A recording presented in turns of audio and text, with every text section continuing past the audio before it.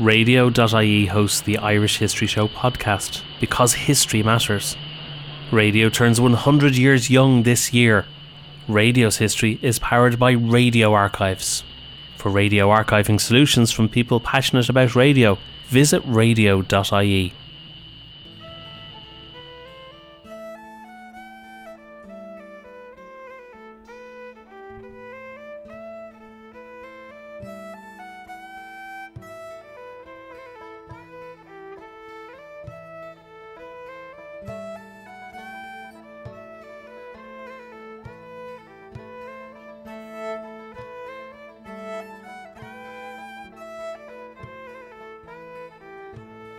Hello and welcome to the Irish History Show.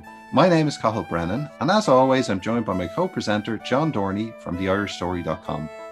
Please check out radio.ie for all your radio archiving solutions, and you can visit our website, irishhistoryshow.ie, for a full archive of all our previous episodes. You can follow us on Twitter, @IrishHistoryPod, or on Facebook, facebook.com/The Irish History Show. If you get a chance, please take a moment to rate and review the show on iTunes, Spotify, Stitcher, or wherever you get your podcasts. It really helps us. If you hear an episode you like, please share it on your social media. We really do appreciate it, and we're so grateful for all the support and feedback we get from you, the listeners. We have a very interesting show for you today.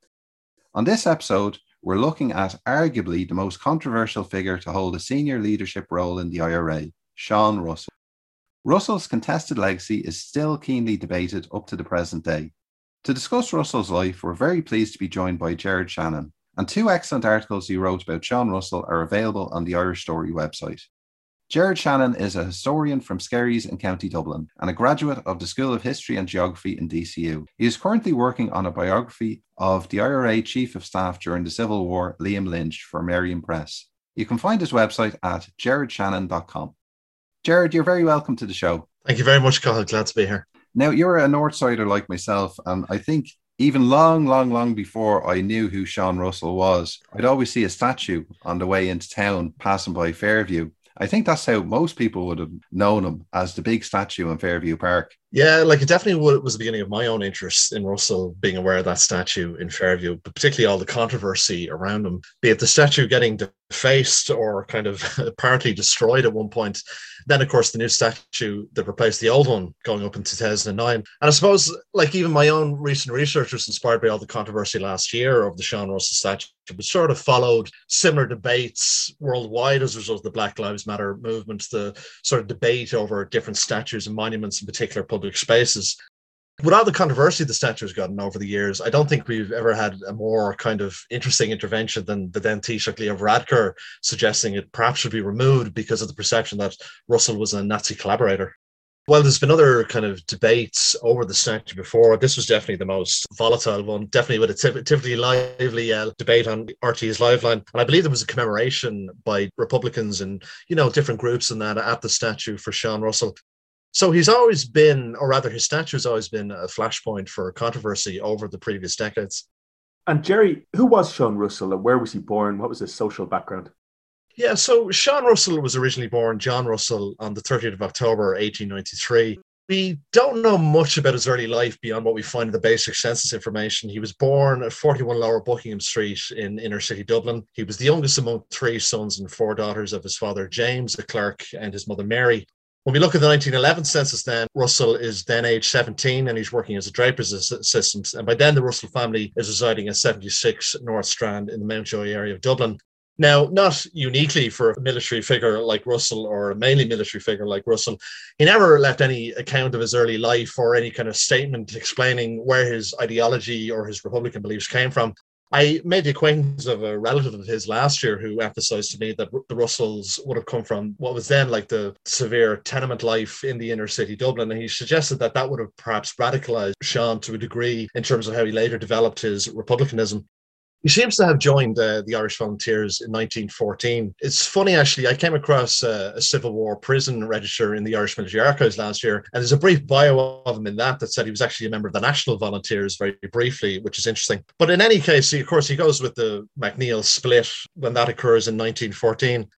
There's a very interesting witness statement in the Bureau of Military History from a man called Liam Daly, who seemed to have known Russell well in the E Company of the 2nd Battalion of the Irish Volunteers. And when he met Russell in January 1916, he writes how he was struck by how even at this early stage and without any military training, Sean infused a high standard of efficiency in a small group. Of course, by then, Sean Russell was going from John to Sean, so we must assume that he had some involvement in the Gaelic League as well.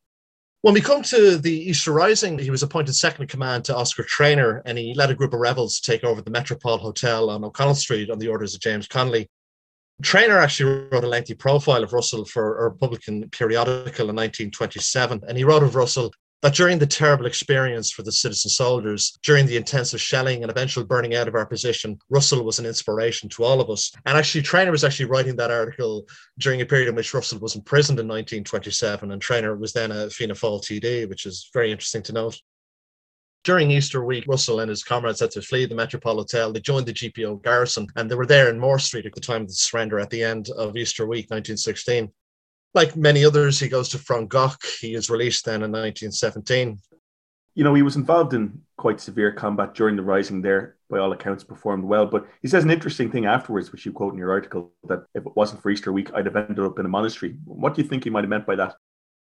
It's very interesting that when he makes that comment, he's replying to Liam Daly when Liam Daly asks him, how does he feel now that he's a member of the Irish Republican Brotherhood? Liam Daly had arranged for Russell to be sworn into the IRB in 1919, and that's what inspired the comment from Russell. I think what Russell means like that if he hadn't gone through the experience of Easter week and he had fought, the front line, so to speak, he would not have been kind of further radicalized as a result. I think it seems to be that particular experience he had during the Rising inspired him to remain with the volunteers. Is there a part of Russell's character where he wants to be intensely devoted to one thing, like a monk in a monastery? Because that kind of describes his IRA career as well. What a lot of people comment on later on with Russell is his single-mindedness in terms of his devotion to the IRA organisation and his persistence in pursuing a particularly military path towards Irish independence. So yeah, it definitely seemed to have been seeded very much from Easter week 1916. The experience he had during Easter week seems to have kind of embedded in him the belief that this is the way to fight for Irish independence. This is the only way to achieve the object of an independent Irish Republic. Yeah, and I mean, the point I'm making, I guess, is he just seems to be very devoted to this one idea. It seems to be almost a part of his psyche. Well, very much so. A lot of Russell's contemporaries would have also been of a similar military mindset within the volunteers and, of course, become the IRA. And they would have eventually gone on to, exclusively the political routes, particularly through the 1920s and 30s. So if Russell had that mindset then, it's not particularly unique to him, but it certainly is unique to him as time goes on after the revolutionary period that he maintains that belief in those methods of pursuit of Irish independence. So, Gerard, after 1916 and after he's released from his internment, how does he continue his career then within the IRA?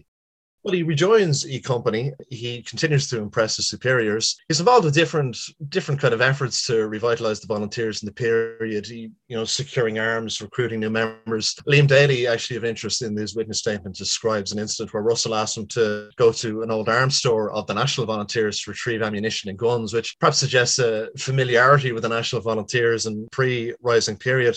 By May 1920, already over a year into the War of Independence, he succeeds Frank Henderson as commander of the 2nd Battalion of the Dublin Brigade. And it's actually in this capacity that Russell was central to the planning and carrying out of IRA operations on the 21st November 1920, what we know, of course, as Bloody Sunday. Sean Russell had a pretty central planning role in Bloody Sunday. Yeah, very much so. He seems to be very central to the planning of the different operations. And the task specifically assigned to him was selecting units of IRA men to carry out these executions along with members of the squad. The only operation where there wasn't members of the squad seems to be at the Gresham Hotel, and he appointed Patrick Moran to head the operation there. Of interest, the previous night of Bloody Sunday, Russell seems to have addressed the men taking part of the operations in Tara Hall and Gloucestershire Street, which, of course, we now know as Sean McDermott Street. And Harry Colley, who's later a Fianna Fáil TD, mentions this in his witness statement. And Russell there reminded those present that it was vitally necessary for the success of our fight that the spies be removed, that no country had scruples about shooting enemy spies in wartime, that if any man had moral scruples about going on this operation, he was at full liberty to withdraw, and no one would think any the worse of him, that he wanted every man to be satisfied in his conscience that he could properly take part in this operation. It's very striking that Colley seems to remember that speech in great detail. Of course, the following day, Russell is also involved in another curious incident at Croke Park. There seems to have been intelligence received that there was going to be some sort of response to the assassinations at Croke Park that day. And Russell and other IRA members, including Harry Colley, actually argued with, some of the Croke Park officials about letting the crowd into the park, but their worries were sadly dismissed at the time. And there seems to have been, as well as that, a sort of an attempt to perhaps rescue Dick McKee and Paddock Clancy, and of course Conor Clune was with them as well, from Bridewell. But of course they're actually taken to Dublin Castle, as we know, the previous night, and that didn't go as planned. But in the aftermath of Bloody Sunday, he seems to have quite impressed Michael Collins. And Oscar Traynor, who was appointed the head of the Dublin Brigade once Paddock Clancy is killed, he had great kind of designs on Russell actually being his vice commandant in the brigade. So much so that he actually had quite a row with Collins over where Russell was going to be brought to next. Collins was eyeing Russell for the role of Director of Munitions on the IRA GHQ staff, which is certainly quite a step up from the previous role. Traynor kind of decided to let Russell go, and he even later remarked that Russell was a tremendously keen volunteer and had an extraordinary bent for organising and establishing matters of this kind. He would have kind of really cultivated that reputation from his early days in E Company. There seems to have been some resistance in some of the munitions staff at Russell's appointment. It's kind of thought that he didn't really have a particular knowledge of armaments and ammunition and so on, but he took to the role very well by all accounts. He established and oversaw various munition factories throughout the city, and each of these factories seemed to have served a particular purpose: the casting of grenades or brasswork and the finishing of the grenade's shell. Finally, the insertion of the explosive material and detonator, and Traynor notes this particularly in his account of Russell's career in the movement in 1927. Well, that's the thing, Jared, isn't it? That becoming director of munitions, it's not just the role itself as director of munitions. He's also right in the leadership now of the IRA during the War of Independence. Yeah, no, he's very much forefront of IRA GHQ once he's in that position. That he's actually in that very famous painting that you can see in the Soldiers and Chiefs exhibition in the National Museum of the IRA GHQ membership at the time of the truce in 1921. And it's very interesting when you look at that painting now and you see Richard Mulcahy and Liam Mellows, Seamus O'Donovan, of course, and Sean Russell himself. People who not only went very different paths later in life, but very, very different paths during the Civil War itself. Of course, he opposes the treaty on its signing in December 1921. He joins with Rory O'Connor and others in January 1922 in their opposition to the treaty. Ernie O'Malley has a very vivid description of Russell speaking at a meeting these officers have in January 1922.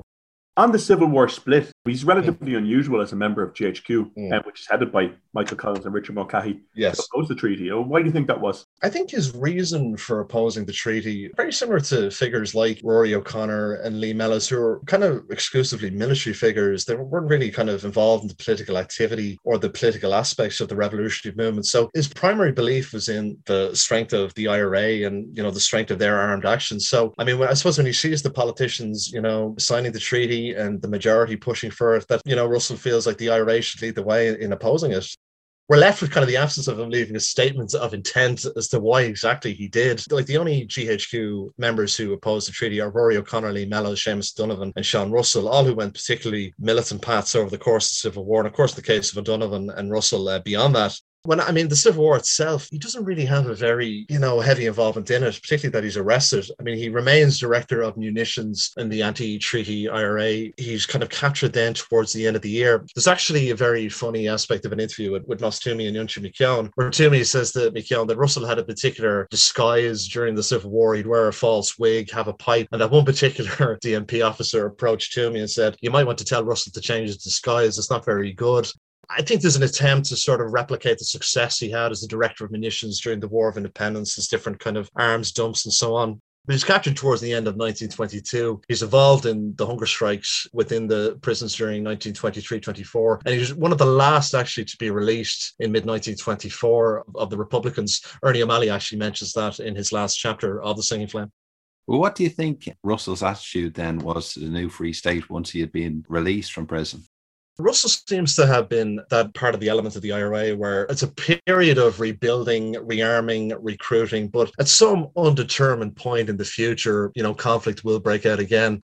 I mean, the Free State for them represents British dominion. It's a continuation of British rule. When it comes to 1926, the split within Sinn Féin, much of the anti-treaty support goes with De Valera into Fianna Fáil. Of course, Russell doesn't follow that. There is a rump within the IRA that remain very much opposed to political activity and the state itself. From 1927 to 36, Russell holds the rank of Quartermaster General of the IRA staff. In the role, he's expected to be responsible for the supply and distribution of arms and equipment and ammunition to different IRA units. And this actually enables Russell to build up key contacts within IRA units across the country. In 1925, an IRA delegation goes to the Soviet Union. This is made up of Russell, Pam Murray, and Gerald Boland. Gerald Boland, of course, is later a very robust and efficient Minister for Justice under a later Fianna Fáil government that tries to oppress the IRA. Of course, at the time, he was one of the main leaders of the IRA.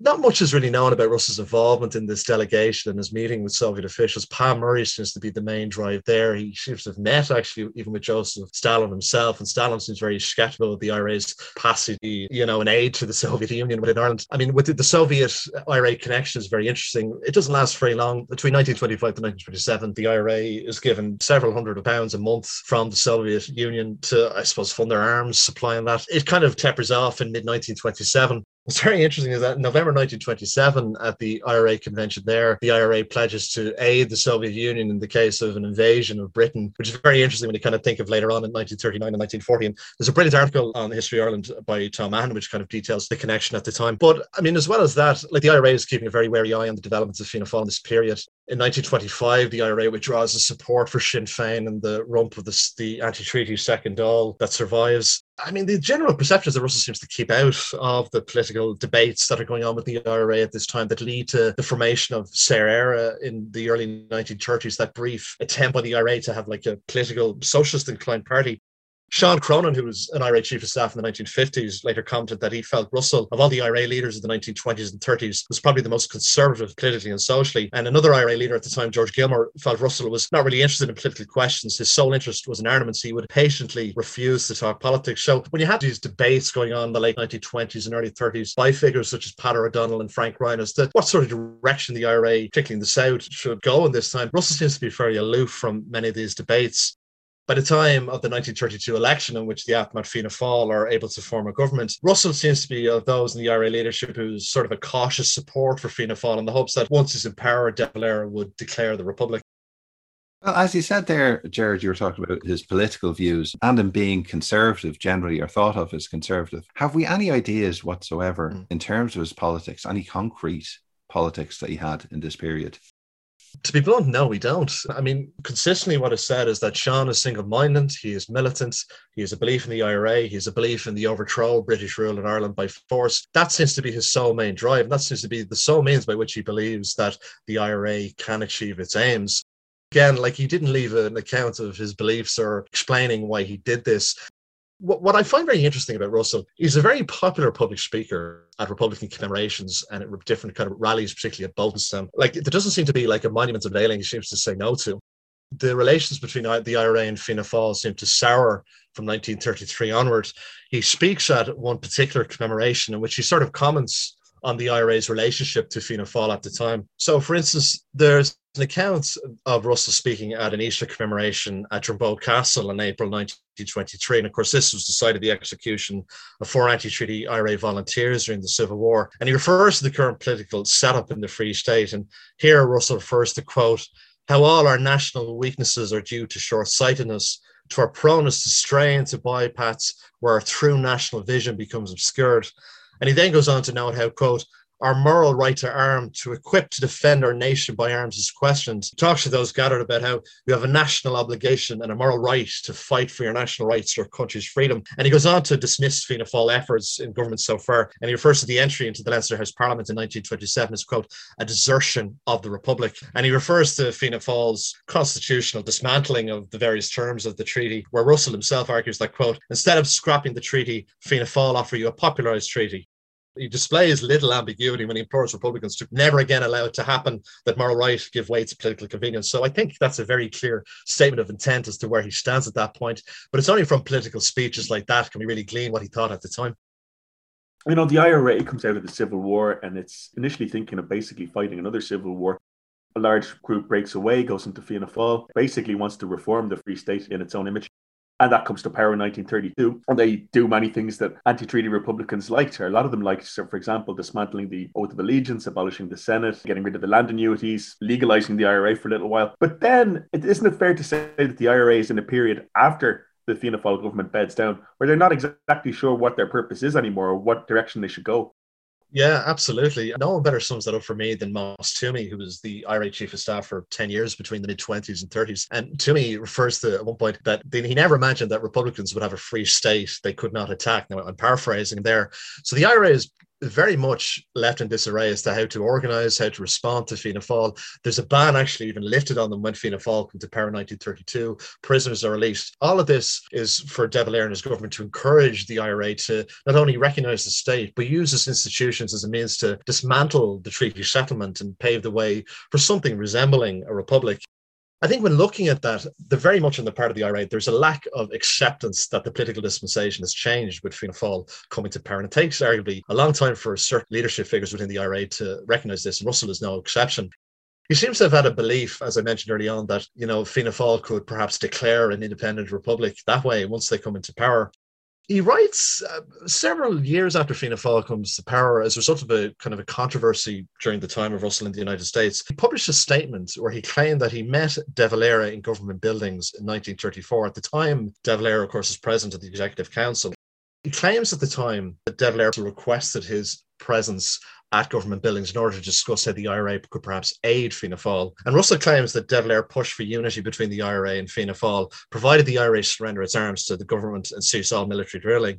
And Russell says he dismissed the ideas as impractical, and he suggested to De Valera that the IRA could cooperate with him and put the issue of the Republic before the people at the next general election and support it or declare the Republic within a reasonable time. And Russell pushes for this period to be 5 years. And he added to De Valera, in the meantime, you need have no embarrassments so far as the IRA are concerned, as we'll cooperate with you in every way. And De Valera, in Russell's account, no interest in this, and he dismissed the idea and brought the meeting to a close. And there's other similar accounts of the period of kind of, be it leading ministers and Fianna Fáil figures kind of, engaging with different IRA figures at the time to try and push them, to encourage to link up with them, but, basically to kind of disarm, disband, and don't pursue the route you're going on.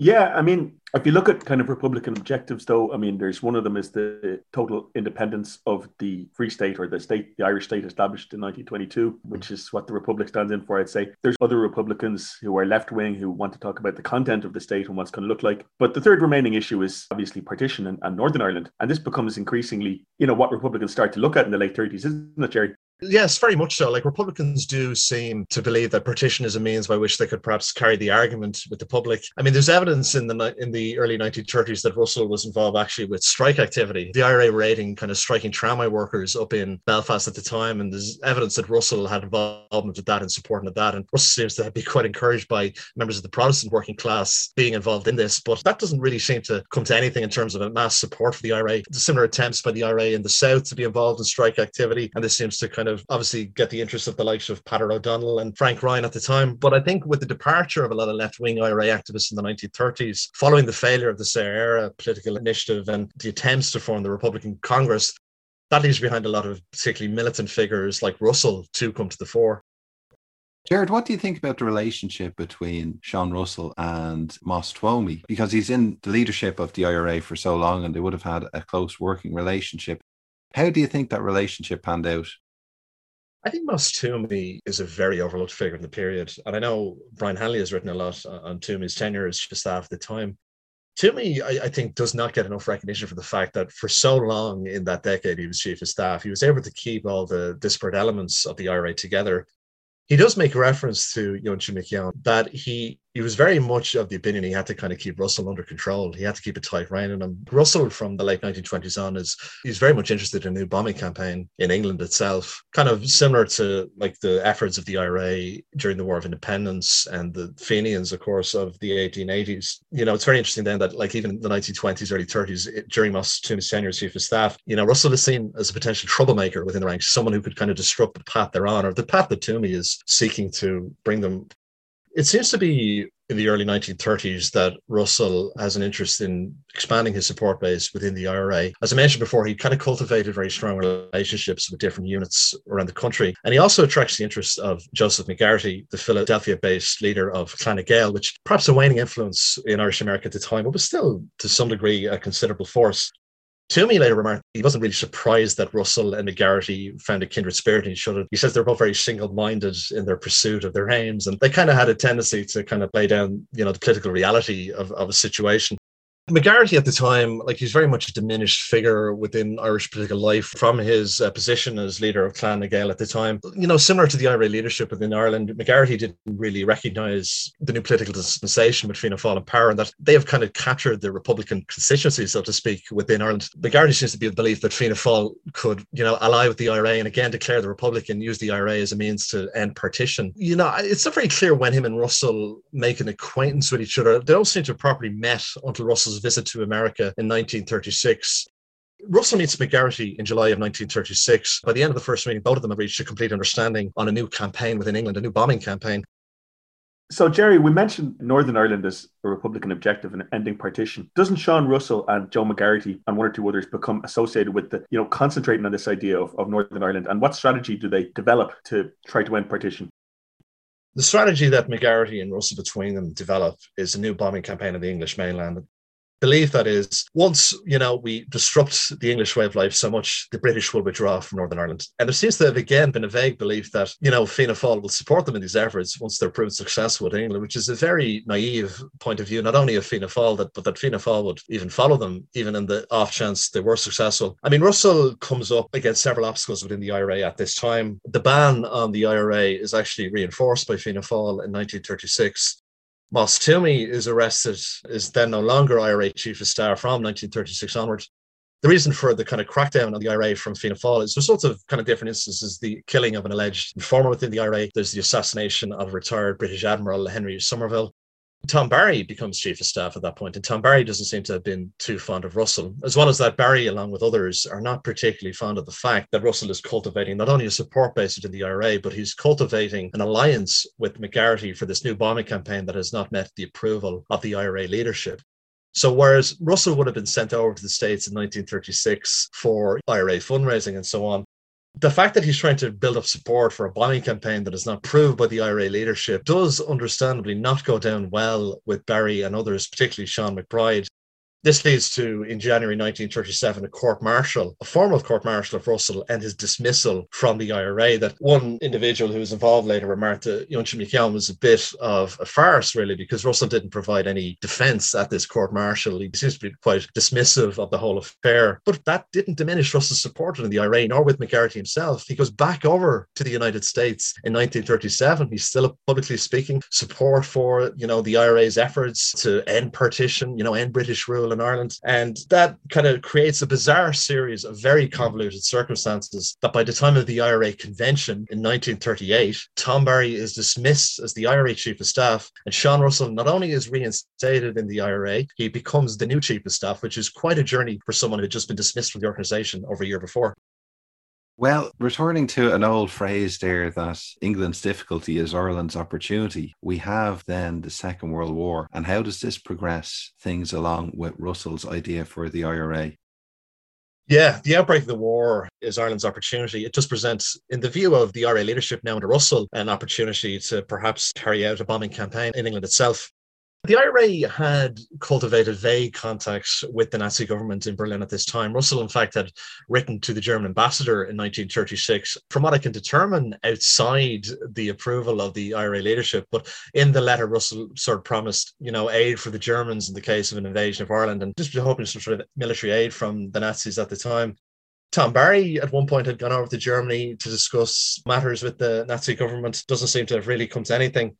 The proposed bombing campaign begins in January 1939, before the outbreak of war. But at the time, of course, the prevailing political atmosphere within Europe is that war is inevitable with the Nazis' efforts in Europe at the time. So in January 1939, the IRA Army Council issue a proclamation, and it's kind of a proclamation. What they issue is a proclamation. It's the 1916 proclamation and a 1939 IRA proclamation. And worth reading a segment of it here. It's signed by the IRA Council, including Russell. It says, "Unfortunately, because men were foolish enough to treat with an armed enemy within their gates, the English won the peace. Weakness and treachery caused resumption of the war, and the old English tactics of divide and conquer were exploited to the fullest extent. Partition was introduced. The country divided into two parts, with two separate parliaments subject to and controlled by the British government from London." And then it goes on to say, "The time has come to make that fight. There is no need to redeclare the Republic of Ireland now or in the future. There's no need to reaffirm the Declaration of Irish Independence, but the hour has come for the supreme effort to make both effective. So in the name of the unconquered dead and of the faithful living, we pledge ourselves to this task. And it says, signed on behalf of the Republic Government and the Army Council of Óglaigh na hÉireann Irish Republican Army, and a listing of the names of the Army Council there. Now, just jumping back slightly, before the outbreak of the bombing campaign, Russell had cultivated support from the former Republican deputies of the Second Dáil. Now, the IRA withdrew their allegiance to the Second Dáil in 1925. So just to give a brief explanation what the Republican deputies were, the Republican deputies of the Second Dáil, the anti-treaty Republican deputies, were those who'd been elected in the 1921 election and considered themselves still members of the Second Dáil. They claimed that the Dáil had never been formally disbanded during the Civil War, and hence, as a result, they still existed as the rightful parliament of the Irish Republic.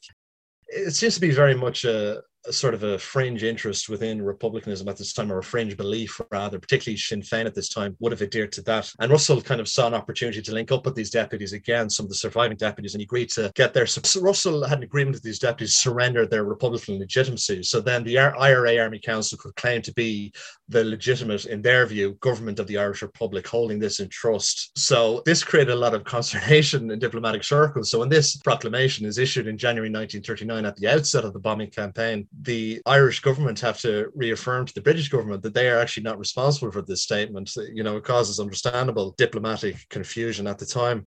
The bombing campaign itself begins on the 16th of January 1939, and there's several major explosions on power stations and electrical lines across England.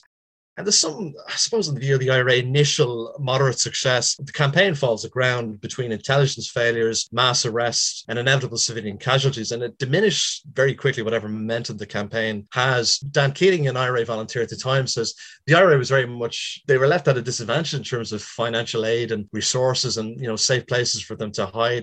By the time the campaign peters out in March 1940, there's several hundred Republican men and women imprisoned. 2 IRA men, James Barnes and Peter McCormick, have actually been executed. Of the 10 deaths, 7 included civilians, and there was 96 injuries across England. So by any measure, the overtly ambitious campaign fails. But, you know, Russell is fairly optimistic for much of it, even though very quickly other leadership figures around him are not very keen on seeing it continue. The arrests and imprisonment, and of course the 2 executions, they don't see a path to success for it very quickly.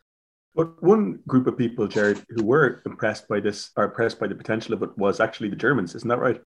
Yeah, this seems to be the means by which Russell can put forward to the Germans he is serious, that, you know, the IRA can aid the Germans in the war effort. In roughly late 1939, Russell actually goes over to the United States. Now, it might seem very unusual that he departs the IRA at this time, but Russell, you know, for all his kind of bluster, is very aware that the IRA does need more financial aid and means by which to, you know, carry out the campaign, so to speak. He's actually briefly arrested in early 1940 within the United States. And it's actually a brilliant photo, if you can look it up, of him behind bars posing as he's held in a detention center in Detroit. With the aid of supporters in America and some politicians, Russell is released. And with the aid of these same supporters, he is given secret passage to Berlin to meet with members of the Nazi government. This would have built on previous contacts from the IRA in the period. So in May 1940, Russell travels from the United States to Berlin with the aid of the supporters. And it's actually his departure kind of comes at a particularly opportune time for him, because the US authorities were actually seeking to deport Russell over soon to expire visa. And they were very kind of worried of it, particularly a potential embarrassing diplomatic incident involving King George VI, who would have been visiting the United States at the time. So Russell arrives in Berlin in the summer of 1940. He's accredited full diplomatic privileges by the German authorities. He's supplied with a very nice and fancy villa, complete with extensive grounds in the leafy Grunewald suburb. He's also provided with a library, a war maps, and also a radio. This certainly reflects the importance of his presence in the eyes of the German authorities at the time as the chief of staff. His main contact with the German government appears to be a man called Edmund Wesenmeyer, who was the German Foreign Office's special advisor in Ireland. And it's worth noting that Wesenmeyer was later a key architect of the Nazis' Holocaust policies in both Hungary and Croatia. So there in late May, Russell was trained in the use of sabotage material, and he held conferences with different German military leaders on possible actions on the English mainland. Now, I think what remains clear to any historian of this period is that there doesn't appear to have been any definite plans agreed to between Russell and the Germans, save for the possible transport of Russell back to Ireland to sort of sit and wait and see what happens. That actually operation was referred to as Operation Dove. There seems to have been at least one meeting between Russell and Joachim von Ribbentrop, who was the German foreign minister, and he actually seems to have been particularly impressed by Russell's character. But it's said that Russell was sure to kind of keep the German authorities at length, and he wanted no specific strings attached to anything supplied to the IRA. But the one request he does make is the release of his old comrade, Frank Ryan, who was in a Spanish prison at the time. Now, Ryan, of course, had left the IRA. He had formed the ill-fated Republican Congress in 1934, and he'd fought within the Connolly column during the Spanish Civil War. With the defeat of Republicans in that war, he'd been held in Burgos prison in Spain. He'd been captured as a part of an Irish contingent who fought with Spanish Republicans against Franco in the recent Civil War. By any measure, him and Russell had actually gone on very, very different political trajectories since the splits within the IRA in the 1930s. But when Russell was brought to Berlin in early August, Westermeier kind of was very interested when he watched the reunion between the two former comrades. Russell threw his arms around Frank Ryan and he said, "I'm going to Ireland tomorrow, Frank, will you come with me?" And Ryan agrees to this. And it might seem very unusual that the two had very friendly relations, but Ryan later wrote to the Irish ambassador in Madrid, Leopold Kearney, that he, as in Russell, and I were always very good personal friends. So regardless of their kind of political fallout early on, there doesn't seem to be any kind of personal animosity between them, which is very interesting. I suppose it shows many of the contradictions within the IRA that you had people who apparently fundamentally disagreed. You had Frank Ryan, who was basically a communist of sorts by that point, who had fought for the Spanish Republic. You had John Russell, who wasn't ideological Nazi, I don't think, but was certainly prepared to cooperate with them. So, I suppose it shows the contradictory and confused nature of the IRA in the interwar years. Absolutely, absolutely. When you read the IRA propaganda at the time, there is support for the Nazi government in it, even though earlier Republican periodicals would have condemned Nazi incursions at the time they happened and sort of treatment of the Jewish populace. But by 1939, 1940, you do see outright support for a possible German invasion of Ireland within the IRA propaganda at the time. I mean, of the personal beliefs of individuals, I mean, it goes everything from outright support to kind of reluctant support to, individuals that are claiming, I didn't really kind of think much of the Nazis at the time at all. So it's very much a broad church within the IRA as to where they stand, fundamentally on not only Nazi actions, but Nazi ideology itself. And my understanding from what the Germans wanted from the deal was they basically wanted an insurgency inside Northern Ireland to keep British resources tied up there. Yeah, I think there's attempts to develop that more after Russell's death. I mean, one German spy, Hermann Goritz, he later said after the war, in spite of the fine qualities of individual IRA men, as a body I consider them worthless. A leader once boasted to me that he had in a certain district, I was not really interested, 5,000 sworn members. I answered him that I personally would be completely satisfied with 500 men who knew how to obey an order.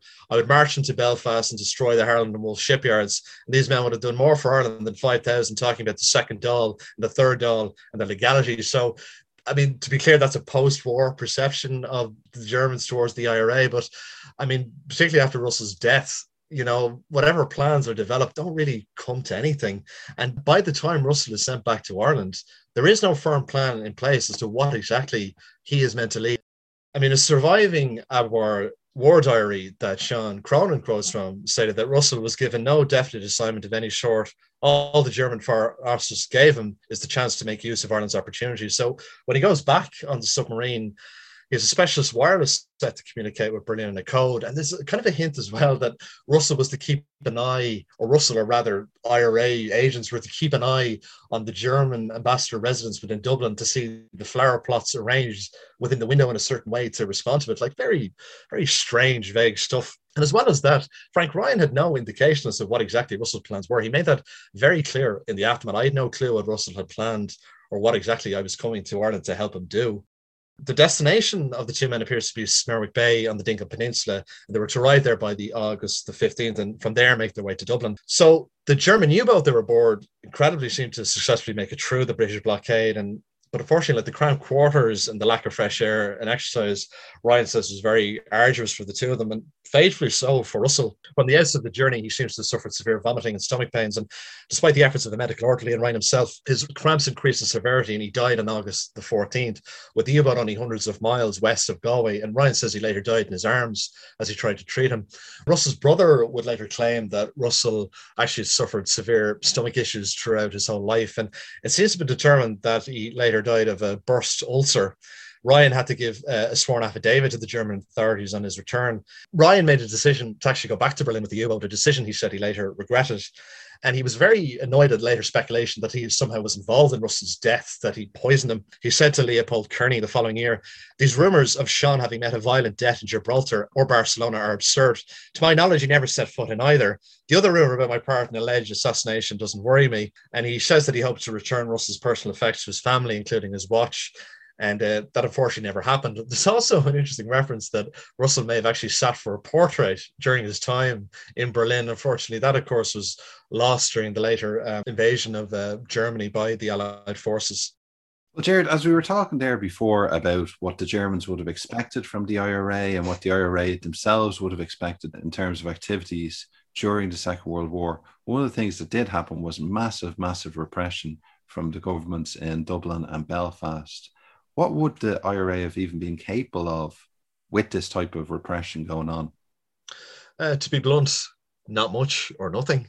By 1939, the IRA already has a considerably diminished membership. They're a far cry from the military force that shaped the events of the War of Independence and the Civil War. I mean, like you said at the outset of the war, both the governments of Northern Ireland and the Free State, of course, what becomes ERA in 1937, were very much ready for any kind of activity by the IRA. Hundreds are rounded up, interned.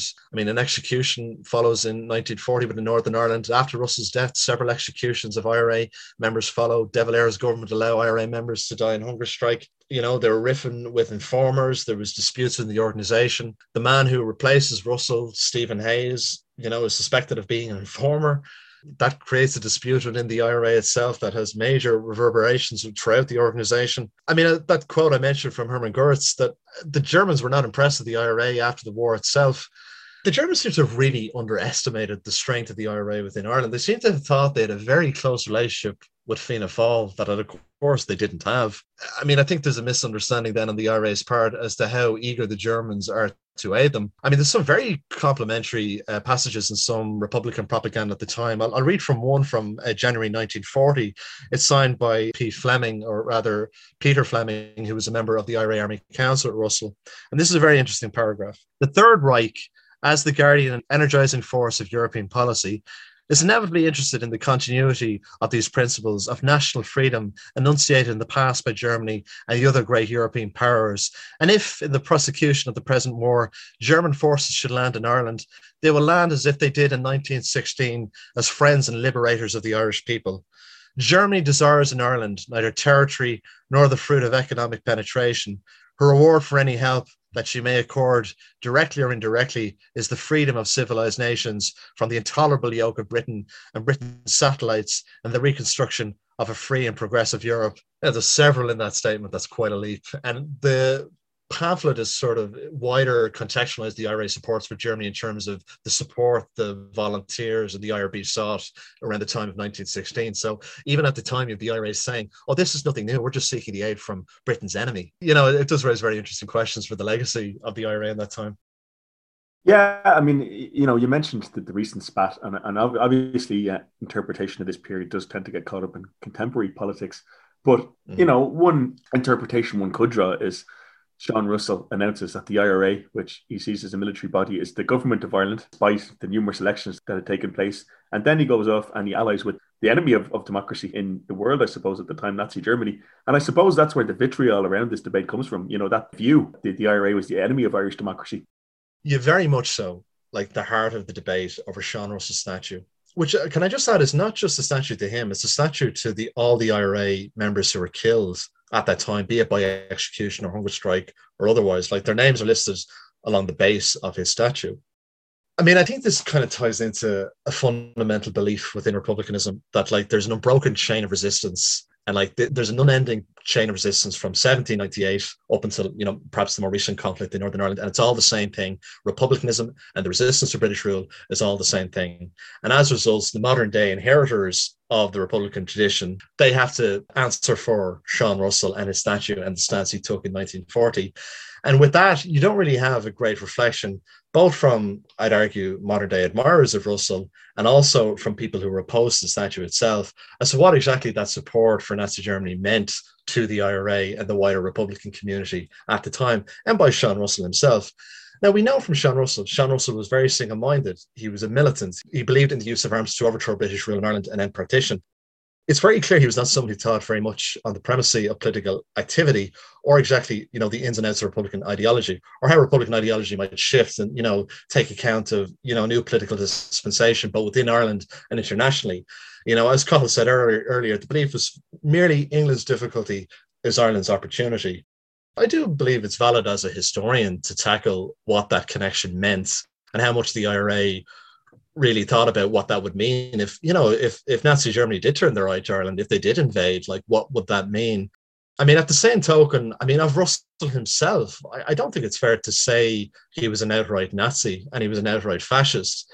There's a very interesting quote from a man called Edwin Lehausen, who was a German intelligence agent, and he actually wrote a very interesting account that was published in the Irish Times of his dealings with Russell in Berlin in 1940. And the quote he uses is often cited, and I think just worth reading in full and commenting on further. Lehausen claims that Russell said, "I am not a Nazi. I'm not even pro-German. I'm an Irishman fighting for the independence of Ireland. The British have been our enemies for hundreds of years. They are the enemies of Germany today. If it suits Germany to give us help to achieve independence, I'm willing to accept it, but no more, and there must be no strings to the help." Now, it's worth noting that was published in 1958, so at that point we're nearly 2 decades after Russell's death. Lehausen, he also sums up Russell as a hypersensitive Celt who regarded the Nazi philosophy as anathema. Yet Lehausen, he kind of seems to take a strong personal liking to what he refers to as the curious Irishman, and he admires Russell's integrity and honesty. There's a very interesting detail in that article on the unveiling of the Russell statue in 1951, and I should be clear, the first statue of Sean Russell. There's a mention in an article published in the United Irishman that Russell was buried at sea in a Nazi flag, which is a very kind of inglorious ending for him. But Lehausen, in his article in 1958, actually states that, we buried him in the flag of the Irish Free State, which of course we all know is the tricolour. So a very, very interesting detail there that differs, I think. But there's also an alleged account that I've seen Sean Cronin and other use from the British Secret Service. And, I look forward to the day I can get into the Q archives and look at this.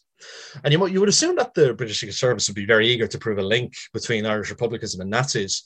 And when they interviewed German officials after the war, they ultimately concluded that Russell displayed, quote, considerable reticence towards the Germans, and he plainly did not regard himself as a German agent. So that weirdly links up with what Lehausen said, So it's very interesting there. We have 2 very different sources saying Russell was not an adherent to the Nazi ideology, and he didn't seem to profess any great belief in it. He just regarded the German government at the time as a means for the IRA to achieve its aims. Well, it is interesting, the fact that the statue is so prominent in Dublin. So many people see it. It's in Fairview Park. It's been attacked by right and left over the years. I'm sure we can all remember that period where there was swastikas painted on it and red and black everywhere. And it continues to be controversial because only a few years ago, Mary Lou McDonald was making a speech there. Some people have used the word collaborator about him, and other people were debating whether that was an accurate term to use. It's because it has a very specific meaning, collaborator. But it looks like the controversy will continue as long as that statue exists. The statue has always been controversial, even on its unveiling in 1951. When it was unveiled in 1951, there was a crowd of several thousand people gathered for its unveiling. And there's different political groups represented: Sinn Féin, Fianna Éireann, the trade union movements. I think there was a GAA elements there even, and, notable figures, a bit of a who's who of kind of the far left and, different political movements at the time. It was unveiled by a representative from Clan na Gael, which proves that, Russell still had his supporters in the United States at the time. There's a letter that was actually written to the Times by Brian O'Higgins, who's, was some of us would know was a major Republican figure at the time. And Brian O'Higgins felt the statue, as it was unveiled in 1951, was not a very manly representation of Russell, which I thought was a very interesting point of controversy from one Republican quarter. Yeah, as you mentioned, Carl, it's been attacked over the years. There's a news article I came across where it was alleged that, originally Russell's arm was kind of in a clench, his right arm is in a clenched fist, and that was broken off by local children who were said to have kicked it around like a football. It's been allegedly attacked by an anti-communist group. Very fascinating when you think of the later controversies of the Russell statue. The statue itself was decapitated. It's very interesting to note as well, that is actually not the only statue of Sean Russell that we currently have in Ireland at the moment. A new statue went up in 2009 at Fairview Park. That's the statue that exists today. That is the statue that we all know. That's the statue that has been the point of reference for several of these recent controversies. I was very curious, actually, what happened to the original decapitated statue, and I asked a leading member of the National Graves Association what exactly happened to it. Well, you might be glad to hear Sean Russell, the original, statue found a second home in the Cashel Folk Village, where he was restored, and he stands there today. I believe the historian Martin Dwyer was responsible for that. So, yeah, I mean, it seems to be held as something against the current leader of Sinn Féin, Mary Lou McDonald. She spoke there at a commemoration to Russell in 2003. The main speaker at that event was Brian Keenan, who was later, after his passing, seen as a leading member of the Provisional IRA Army Council.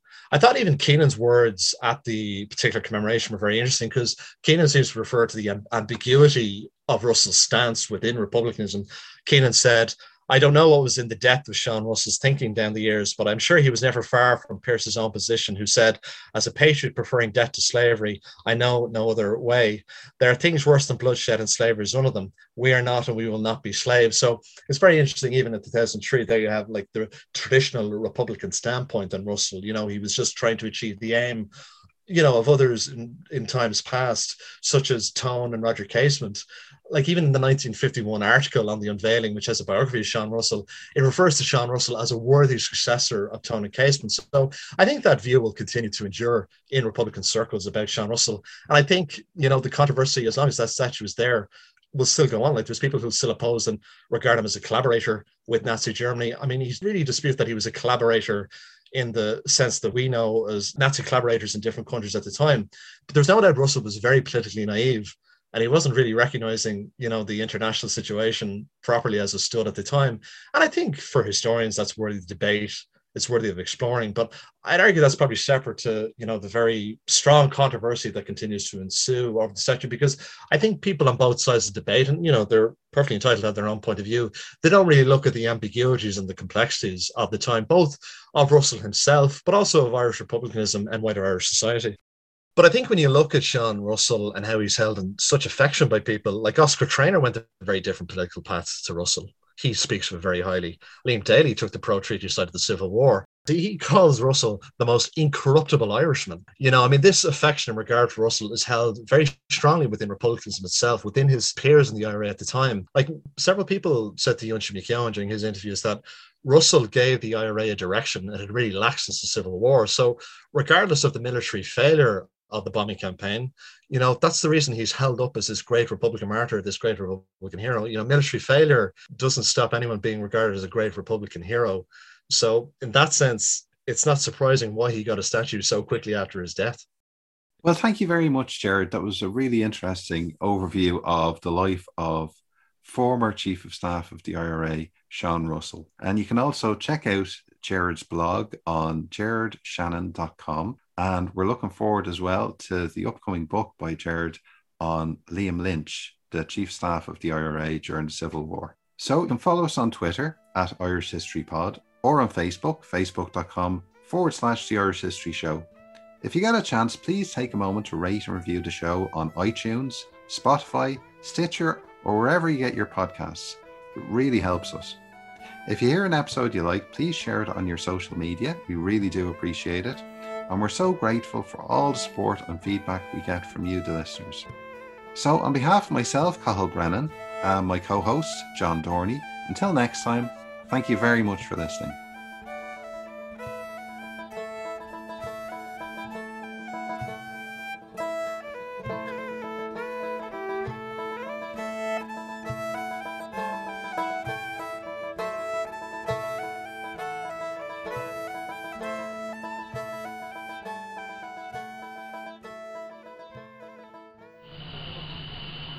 Radio.ie hosts the Irish History Show podcast because history matters.